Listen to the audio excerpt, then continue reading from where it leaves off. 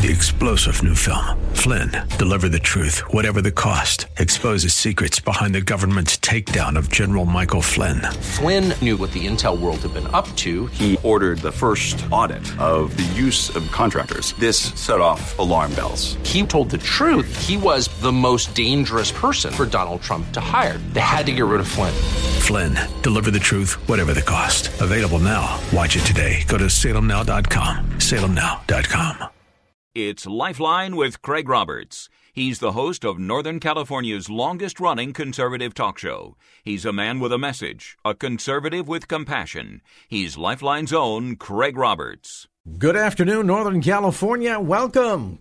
Just about 5 minutes after the hour of 5 p.m. as we welcome you to another edition of Lifeline, keeping you company Monday through Friday at this time, as we typically do, addressing issues that impact your life, your world, and your Christian walk. We think about the Christian experience. We try to wrap our minds around what God's grace is and what that means. And, of course, we can intellectualize this. We can attribute to grace unmerited favor.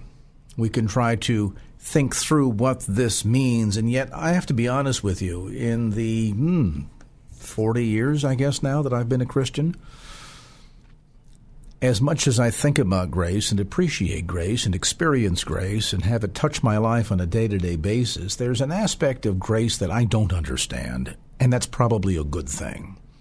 Because there are aspects about grace that go so far beyond, I think, our ability to intellectualize it.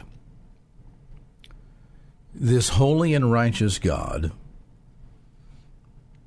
in front of whose eyes we have all sinned, as we're told in Romans 3:23, dead in our transgressions, and yet while we were yet sinners, God sent his only begotten Son to die on our behalf, that through that substitutionary work on the cross, we might not only be saved and forgiven, but reconciled unto him and experience grace in our day-to-day lives. Brian Christopher has written a new book called Simple Gospel, Simply Grace, How Your Christian Life is Really Supposed to Work. Bob, by the way, is CEO of Basic Gospel and host of the daily call-in radio program of the same name, Basic Gospel. And Bob, thanks so much for being with us tonight. Well, thank you, Craig. It's great to be with you. Looking forward to the time together. It's an important topic, I think, because believers, I think, of any stage in their walk with Christ need to be reminded of how incredible this grace is that God has shown toward us, and the totality of what it means as we see Christ as that bridge between death and life, and what it means to be reconciled unto very God himself because of his grace for us. I think ought to simply leave every Christian, again, no matter what stage they're at in their walk with Christ, ought to leave every Christian absolutely with their minds blown by this. Oh, Craig, absolutely.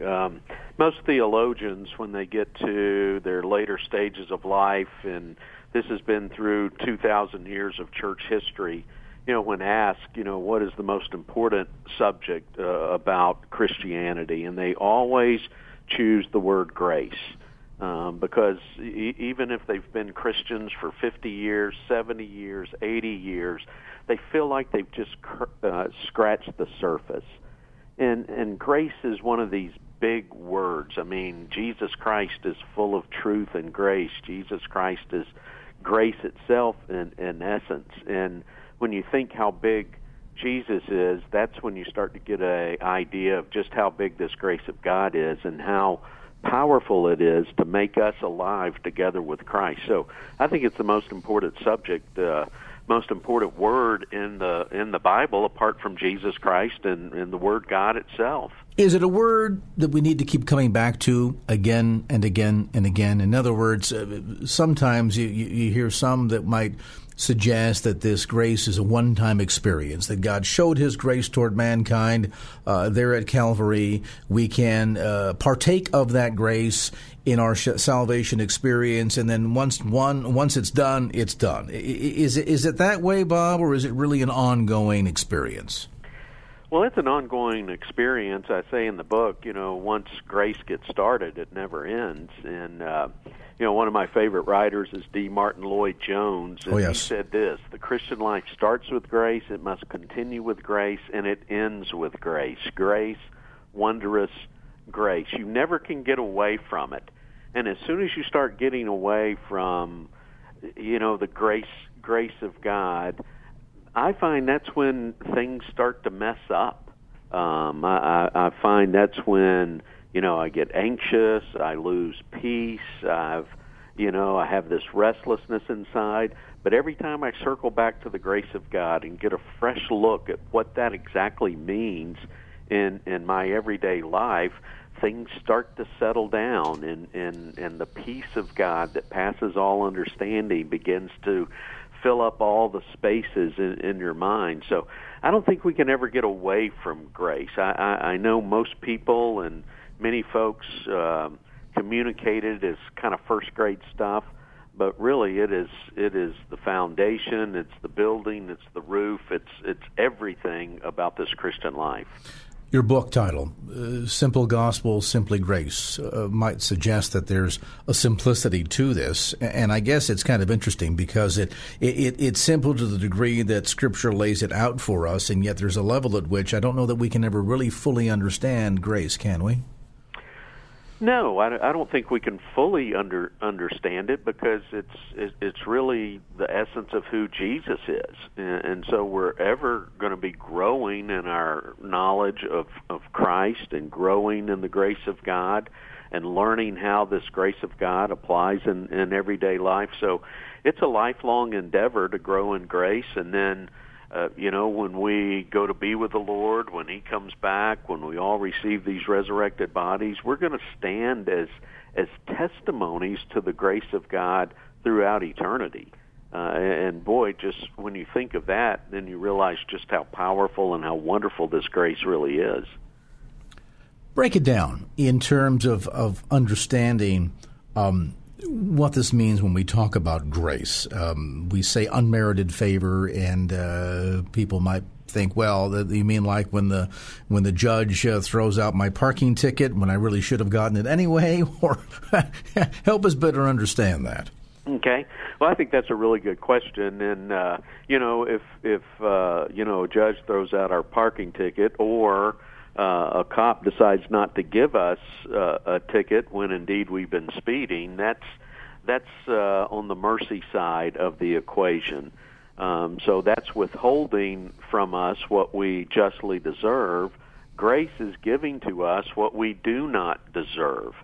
So grace is this very present, active word in our lives. So all of us, when we come into this world, we're dead in trespasses and sins. So spiritual death is a big problem.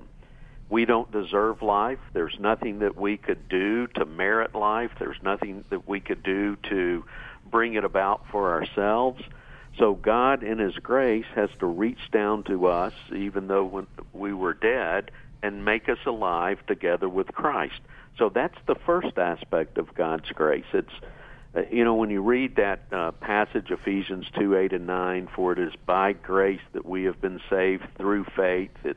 It's a gift of God, not of ourselves. Well, the whole context of that passage is going from death to life, that God makes us alive together with Christ. That's grace. He gives us what we did not deserve. And then it's this life of Christ that sustains us. So we're always in His favor. Nothing can separate us from His love. By His grace, He's forgiven us of all of our sins. By His grace, He teaches us to say no to sin and to live righteous, upright lives. By this grace, He builds us up. He encourages us. He gives us a brand new identity. He helps us through trials and tribulations in life, and He works within us to bring about His purposes in our day-to-day experience.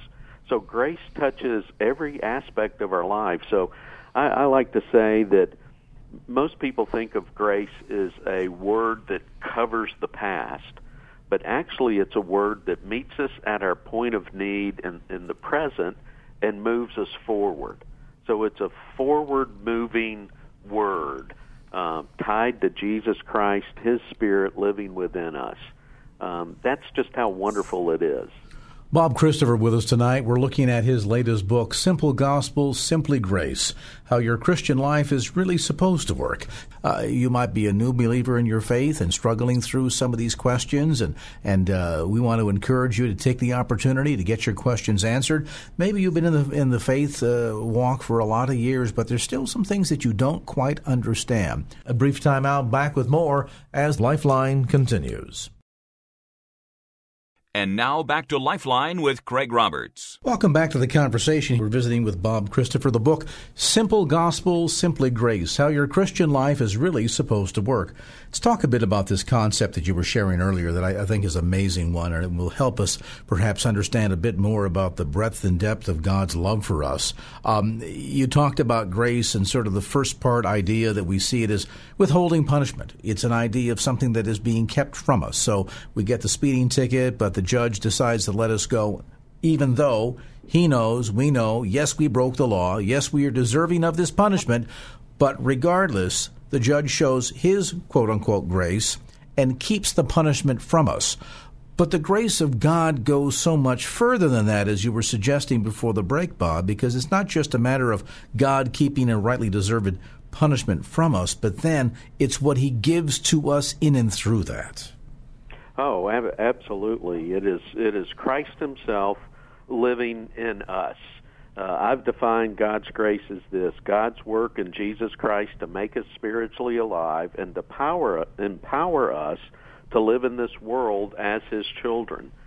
So we can't do that on our own, and that's where I missed it for so long, Craig. I was trying to live out the Christian life with the old adage, try harder. Every time I fell on my face, I'd get up and make promises to God, and I would just give it my best shot, trying as hard as I could to live the Christian life.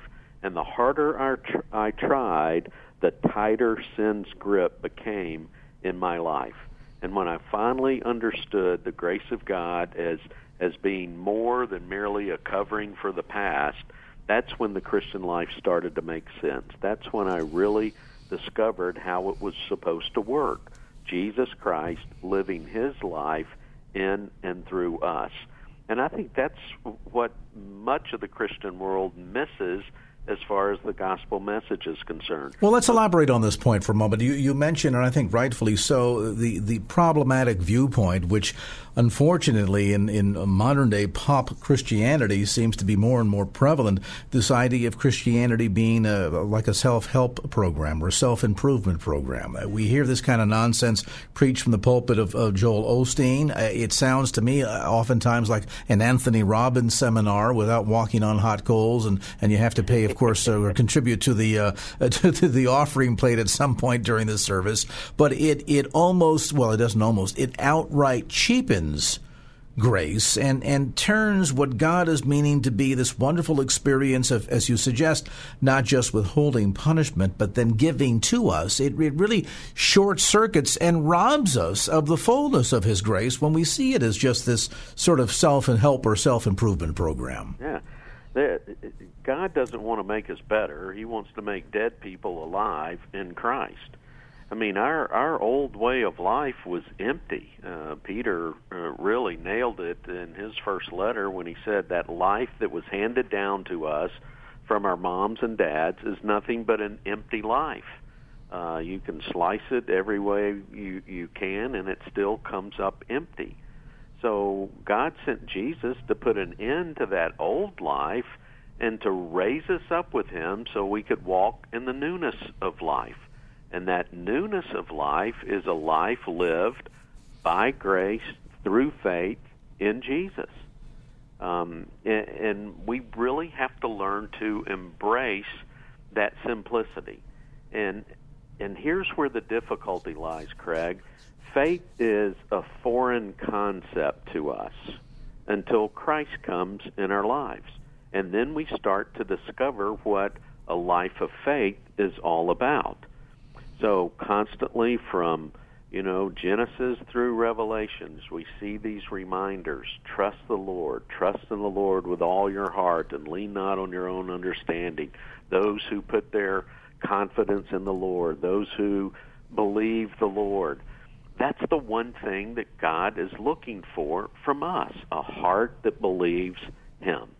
And in that faith, all kinds of incredible things happen in our day-to-day lives. But why is it that so often, Bob, we wind up getting bogged down in fear and in guilt, and it becomes, I think we see this every once in a while, some of these extreme sports programs on TV, and you watch these guys going whitewater rafting, and all of a sudden they're heading down, and they think they're having the grand old time, and all of a sudden the torment of the water overcomes the raft and overcomes them. They might find themselves suddenly out of control and running off the edge like you're about to head, right over the edge of the, Niagara Falls or something, and suddenly you become absolutely overwhelmed by fear and guilt, just like the guys get overwhelmed by the torrent of water when they get out of control. How do you go about extracting yourself from that when the flow of the current is so fast?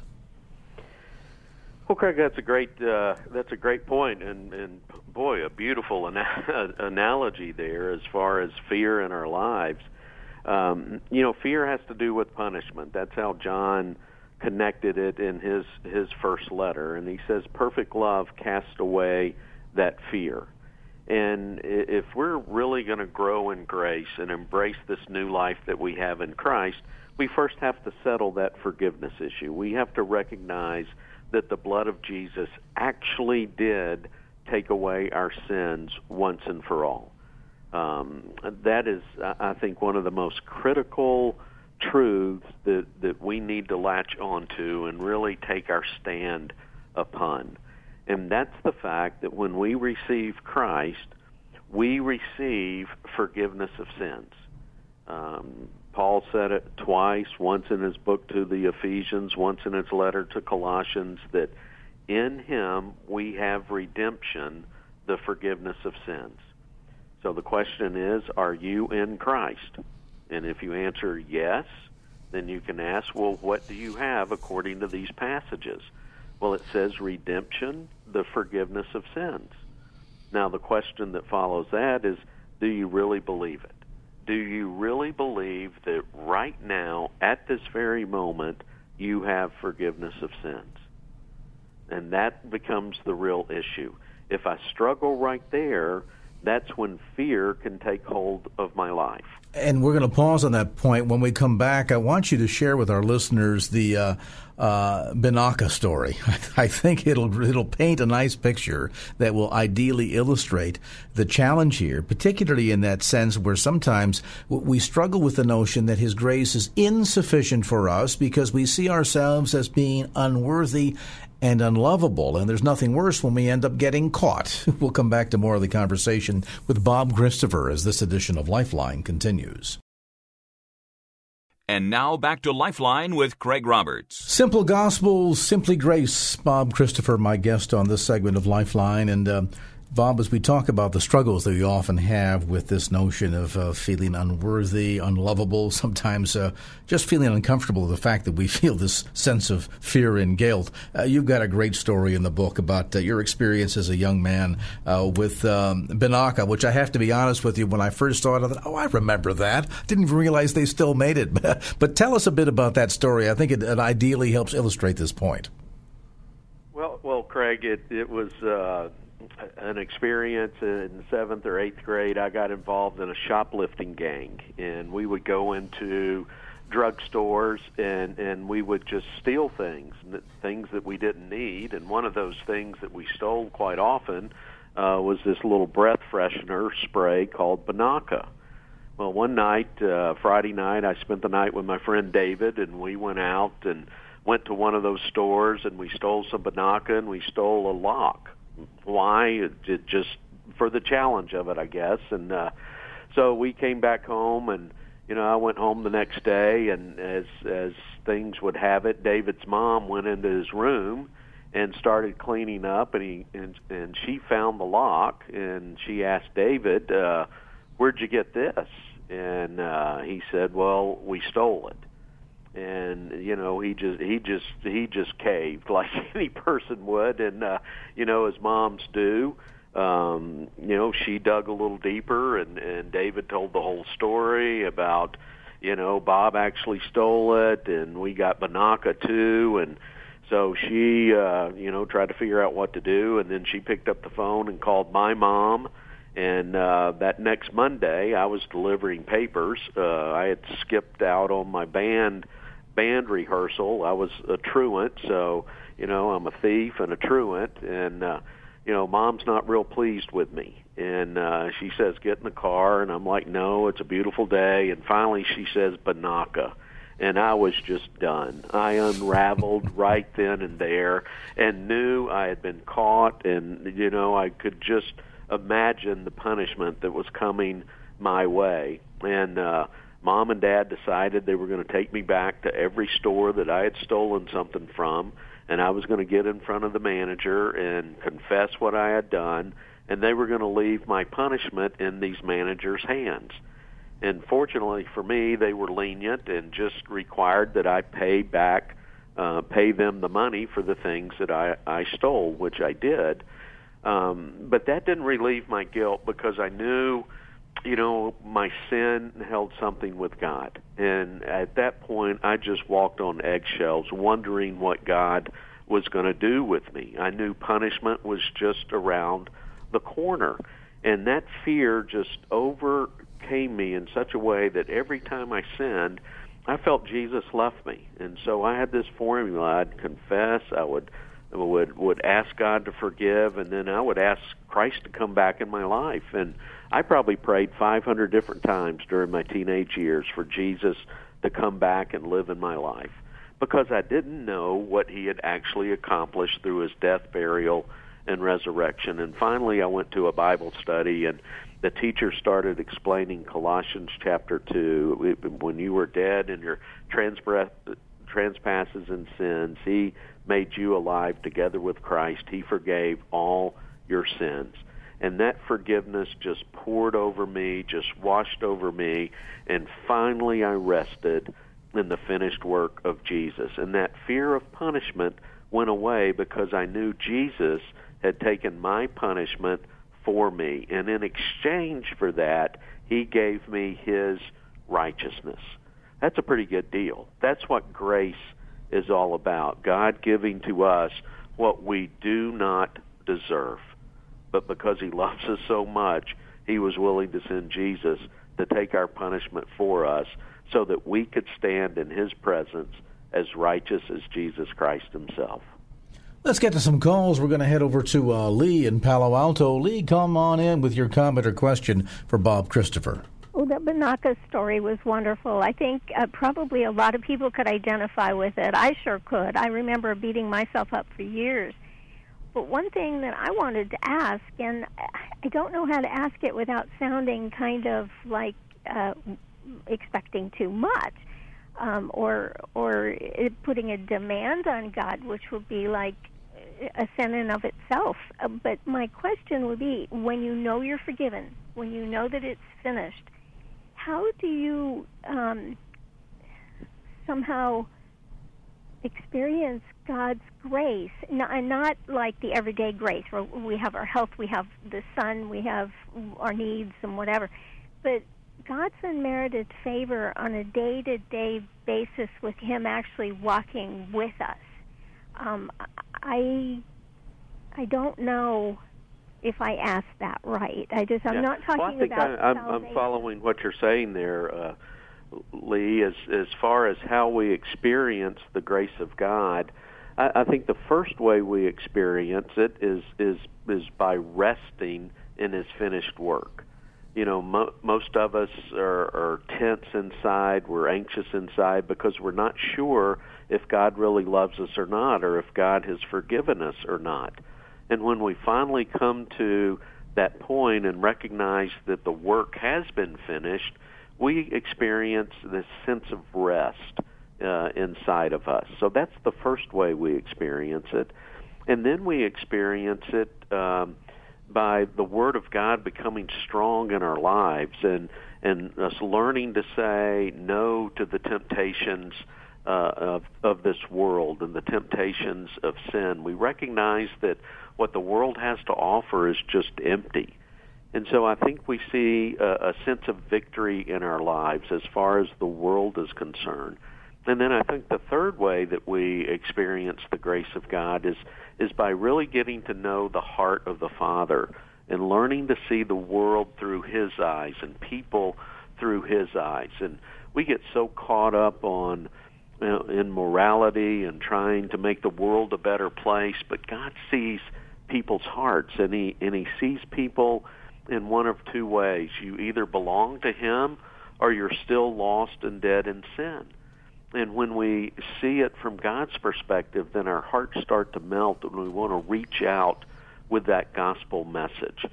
So the grace just gives us, I think, deeper insight into the very heart of God the Father and what His love is all about for this world and the people that we shoulder with every single day of our lives. Does that help, Lee? Yeah, it does. It helps greatly. I remember in the Old Testament where you had these people that poured out their hearts to God, like Hannah, who couldn't have the child, and when she was in the temple with Eli, and she just poured out her heart, and God gave her the grace of answering that prayer. And I think the third one, because I know in my case, I know I'm saved, and I'm in the Bible often and around other believers, but I want to see the Holy Spirit type, how could I put it, like answer to prayer, more than just in our area. Maybe it's just this area. It seems like there's a lot of Christians, but we're kind of impotent. Well, I think you're right, because our greatest asset as far as believers are concerned is a knowledge of God. We really know what God is like because Jesus Christ has made that known to us. When we see Jesus, we see the Father. And so as we grow in our relationship with Jesus and as we grow in our knowledge of who He is, I think we're going to see our hearts melt toward the world in a way that we want to reach out and connect those people to the love of Christ just as we have been connected to the love of Christ. So just make it your prayer that, Lord, I want to grow in your grace. I want to grow in the knowledge of who you are. And I guarantee you that's a prayer He will answer. And you will see that being answered in time. Very helpful. All right. We appreciate your call tonight, Lee. I guess part of this, too, is the ongoing struggle that we have with the flesh, Bob. We, at a level, because of the conviction of the Holy Spirit, recognize that we are in need of forgiveness.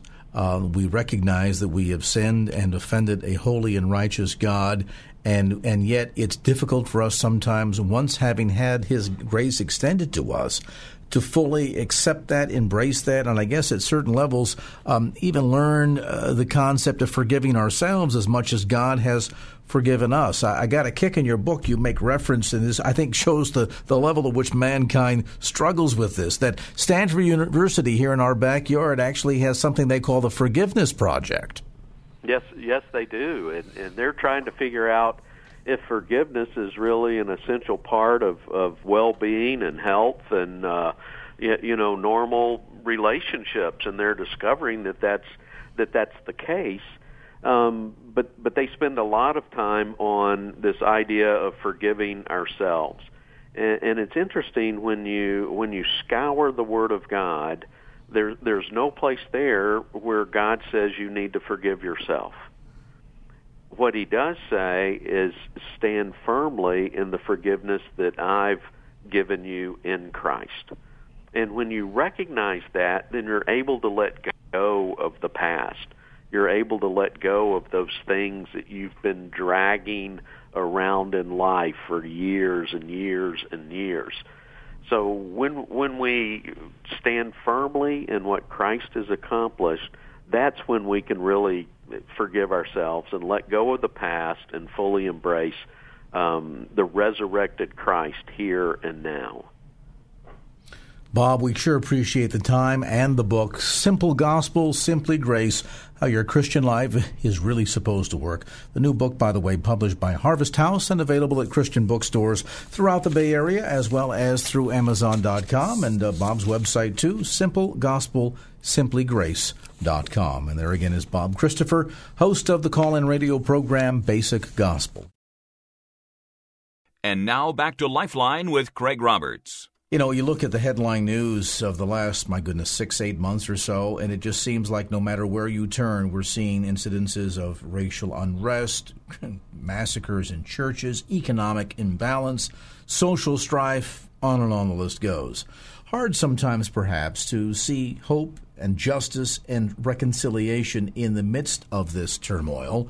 A lot of people, I think, have concluded that we're certainly rapidly heading toward the end days. And meanwhile, we wonder, well, what does that mean for us from a faith perspective?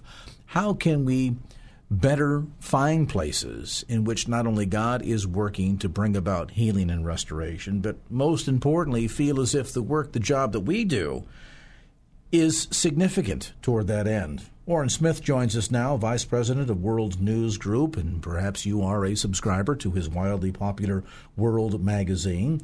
He's authored more than 10 best-selling books, including the most recent, Restoring All Things, God's Audacious Plan to Change the World Through Everyday People. And Warren, great to have you on the program. Great to be on with you. Thank you so much. It is hard sometimes not to be discouraged, and just as we sort of reach the point that we seemingly have processed the significance of yet another major negative news event, sure as the sun will rise tomorrow, here comes one more.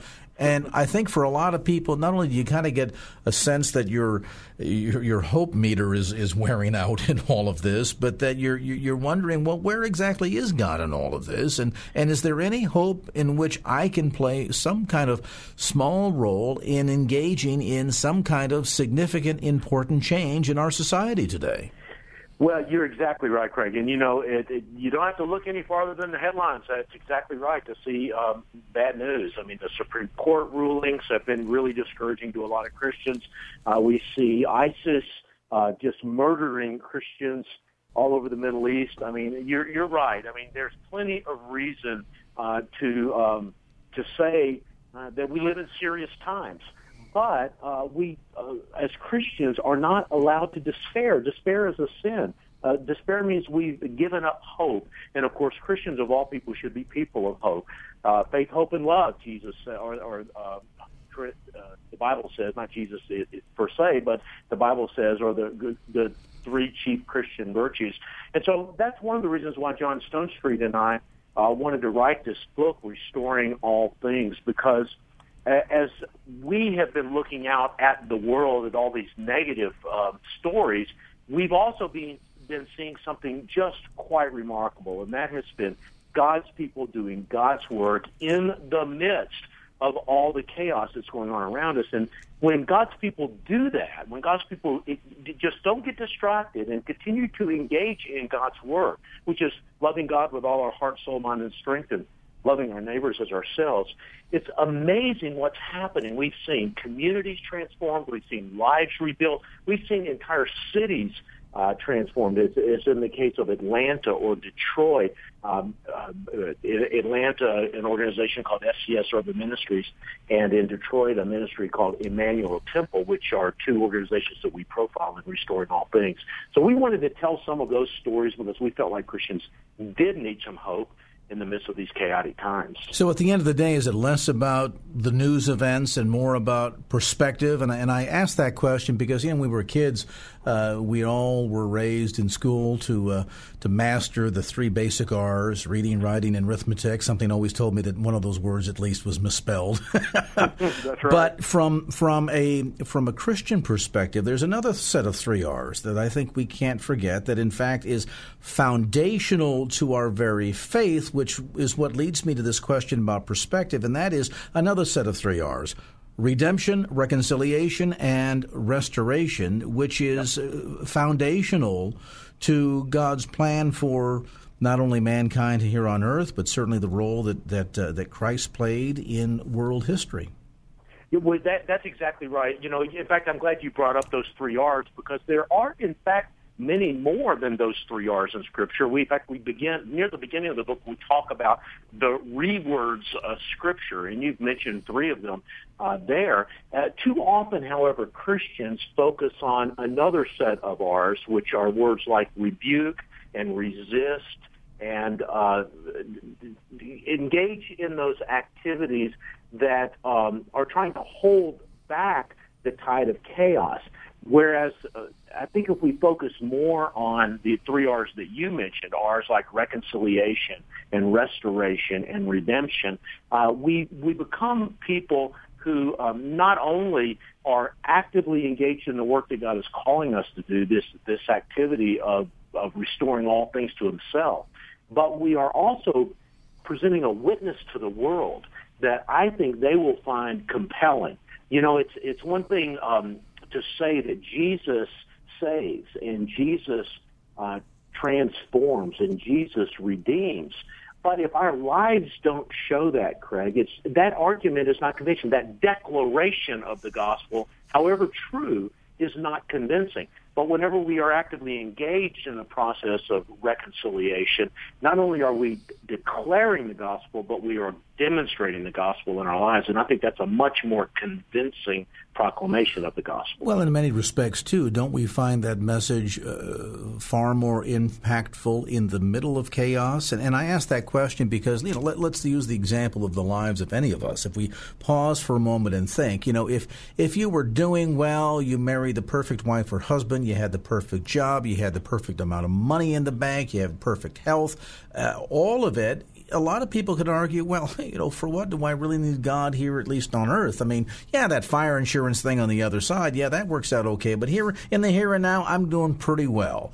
But for most of us, our testimony is that in the midst of the pain, the agony, the chaos, when our life seemed to be falling apart right before our eyes, there stepped in God with a message of healing and reconciliation and redemption. And so oftentimes, doesn't God work best in the middle of the chaos that sometimes we as Christians try to push back against and prevent from happening? And I wonder if sometimes we might accidentally be short-circuiting God's plan, because in the midst of that chaos, doesn't his grace shine the brightest?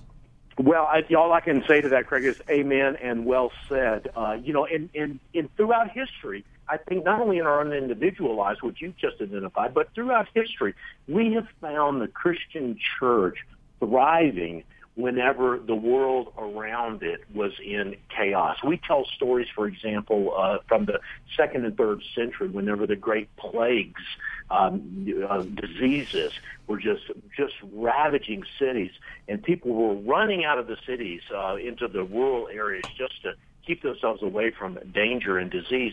But it was the Christians who ran into the cities to care for the sick and the dying, many times sacrificing their own lives in that process. But it was such a powerful witness that we saw Christianity spread dramatically in the 2nd and 3rd centuries. Even recently in the Ebola epidemic that we saw in Africa, I was amazed at the doctors that got Ebola and that were put into the quarantine, and a couple of them even died as a result of their work there. And whenever I found out about their biographies, one doctor after another, one healthcare worker after another, were committed Christians working in that environment because they were motivated by the love of Christ and love for their neighbor. So this has been the story of the Christian church. I think it's a story that we sometimes do tend to forget in our prosperity here in America, but it's one that we need to remember. Well, especially since at the core, if we talk about this from the viewpoint of it being a message of redemption, it suggests that there needs to be something from which one is being redeemed, does it not? Yep. I mean, is the message of heaven all that powerful a one, absence the existence of hell? I would suggest probably not.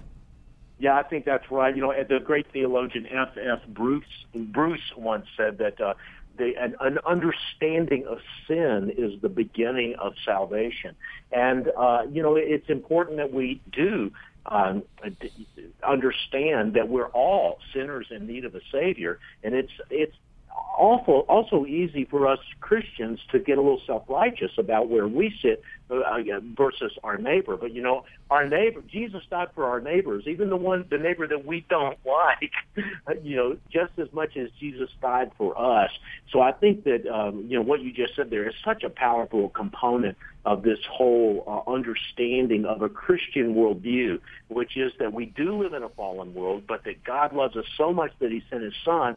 And when we accept him as Savior and are redeemed from our own sins, we get to participate with him in this process that the New Testament describes as restoring all things to its former glory. I wonder out loud if sometimes maybe this is not an example of spiritual laziness, maybe even a little bit of spiritual haughtiness, that sense of reveling in the bunker mentality that, well, everybody's against me, woe is me, look the way that they're attacking me, and so we're doing perhaps a yeoman's job at playing the victim here. And so maybe some people sort of revel in all of that as opposed to saying, look, in the midst of all this turmoil, we got some work to do. And in the midst of this turmoil, God can do some amazing things in terms of extending that message of redemption, reconciliation, and restoration in and through me. We'll talk about that as our conversation continues. Warren Smith, Vice President of World's News Group, publisher of World Magazine, author of more than a dozen best-selling books. We're talking about finding God's redemption in the midst of a chaotic world. A brief time out, back with more as Lifeline continues. 3-star General Michael J. Flynn, head of the Pentagon Intelligence Agency, knew all the government's dirty secrets. He was one of the most respected generals in the military. Flynn knew what the intel world had been up to. He understood its funding. He ordered the first audit of the use of contractors. This set off alarm bells. The explosive new documentary, Flynn, Deliver the Truth, Whatever the Cost, uncovers the facts behind this scandal. Flynn told the truth. He was the most dangerous person for Donald Trump to hire. I find out the worst enemy that I'm going to face in my life is right here in America. They took my assessment and they wanted me to change it. And I was like, I'm not changing it. They had to get rid of Flynn. With in-depth interviews, archival footage, and never-before-seen personal records of the man behind the headlines. I just felt like I was drowning. Flynn, Deliver the Truth, Whatever the Cost. Available now. Watch it today. Go to salemnow.com. salemnow.com.